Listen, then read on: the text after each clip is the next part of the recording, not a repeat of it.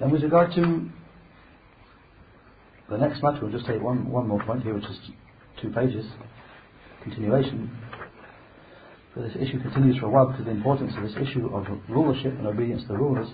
And Imam al-Barbahari, rahimahullah, he talks at some length about this issue because it's of great importance. So the next point he brings on the same topic, point number 28, that he, rahimahullah, he said, وَالْخِلَافَةُ فِي قُرَيْشٍ إِلَىٰ أَنْ يَنْزِلَ عِيسَى بْنُ مَرْيَمَ عليه الصلاة والسلام.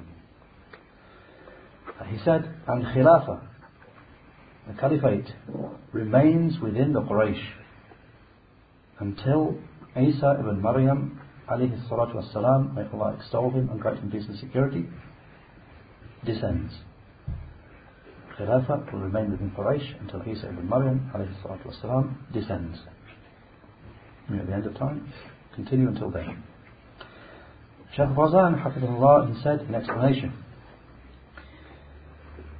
if there is contention between more than one person, or if more than one person contends for the rulership,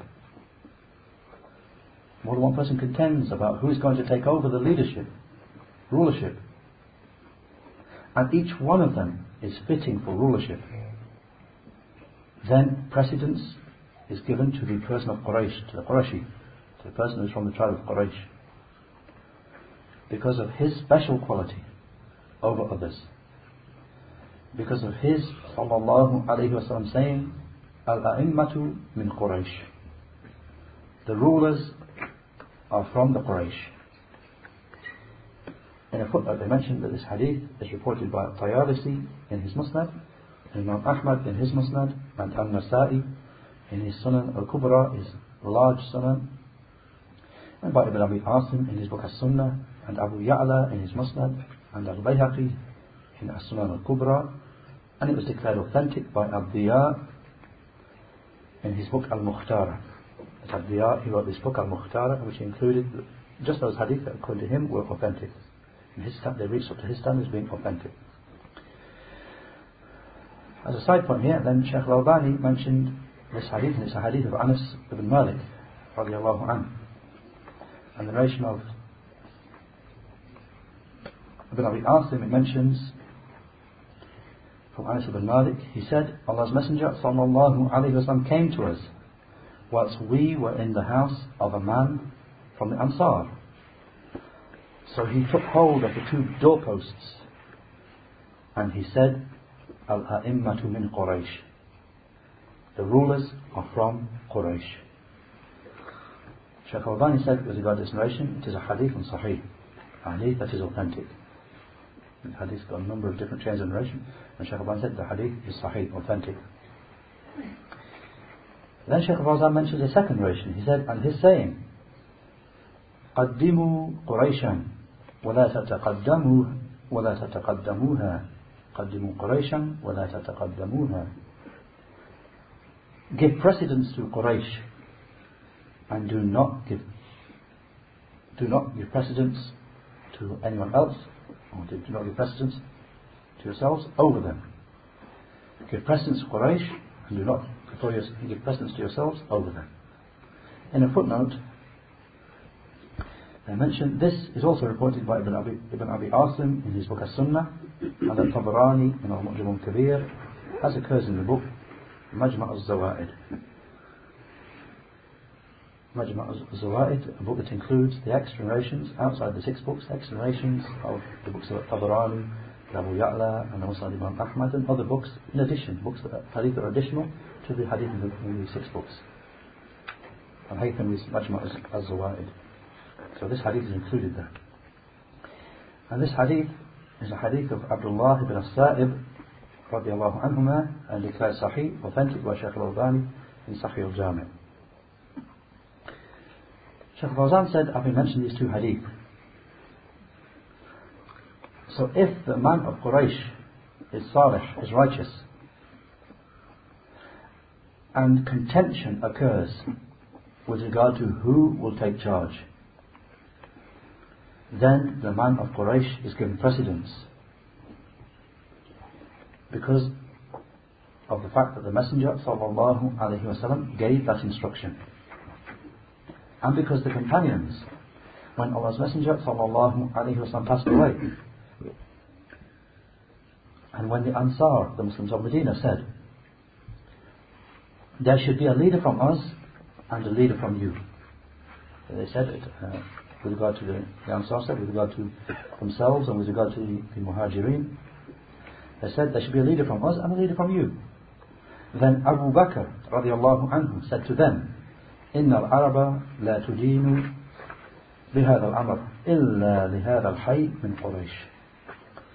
Abu Bakr responded, the Arabs in general, they will not submit regarding this affair except to this party of Quraysh, except to this group of Quraysh. In a footnote, they mention this is reported, this occurs in the Sahih of Al-Bukhari. You'll find it there as part of a long hadith of Ibn Abbas radiallahu anhu, hadith number 6830. With the wording, وَلَنْ يَعْرِفَ هَذَا الْأَمْرِ إِلَّا لِهَذَا الْحَيِّ مِنْ قُرَيْشٍ. And this they will not recognize, they will not accept and recognize this affair except for these people of Quraysh.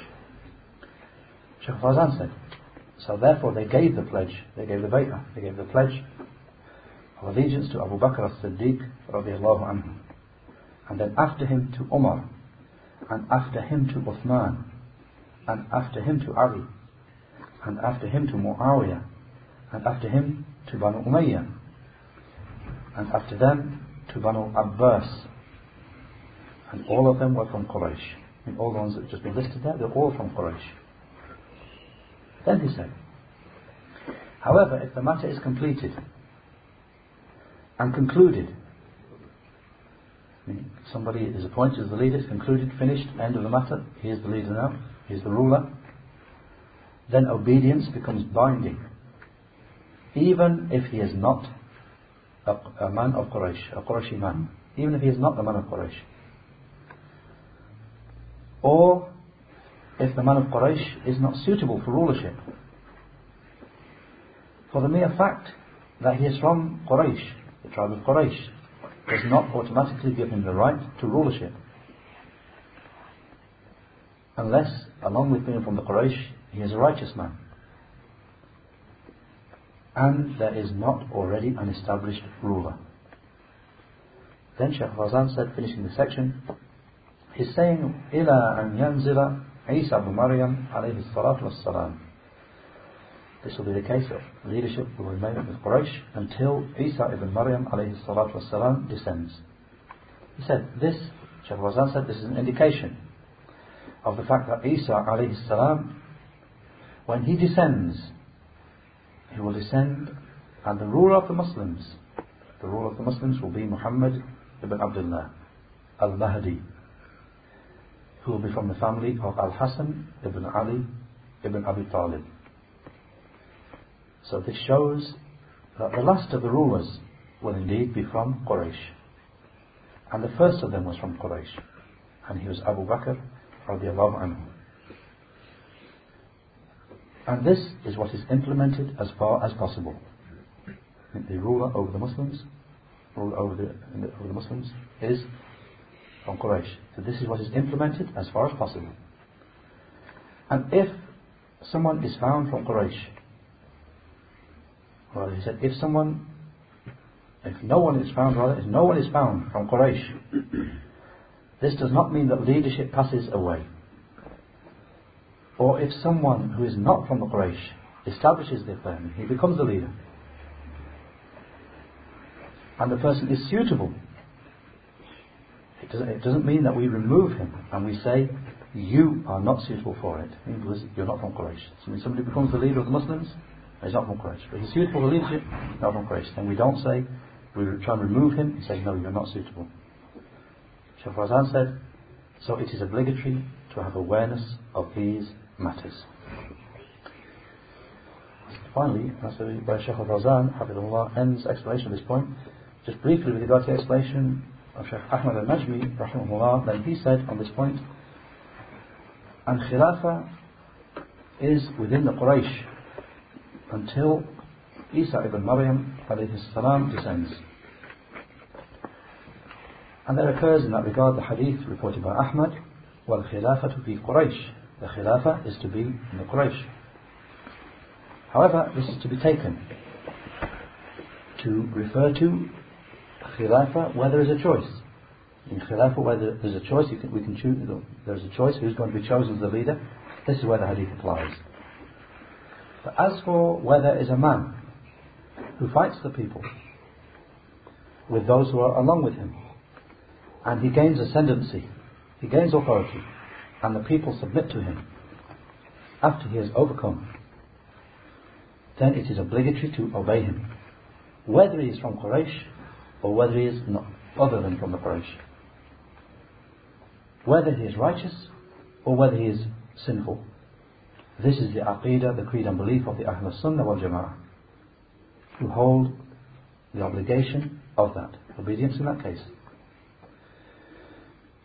and that it is not permissible for anyone to rebel against him after the affair is settled for him. I mean, he's the ruler now, it's settled, and it's settled and secure for him, even if he is wicked, sinful or wicked.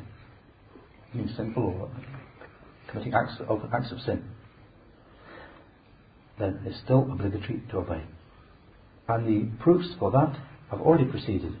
From them is the hadith of Abu Sa'id al-Khudri, which preceded, and from them the hadith of Urfuja, with the wording, whoever comes to you when your affair is united, intending to split your unity and to separate your united body, then kill him, whoever it may be. The Shaykh said, so it is obligatory to hold this as creed and belief, and to act upon it. And Allah is the one who grants success.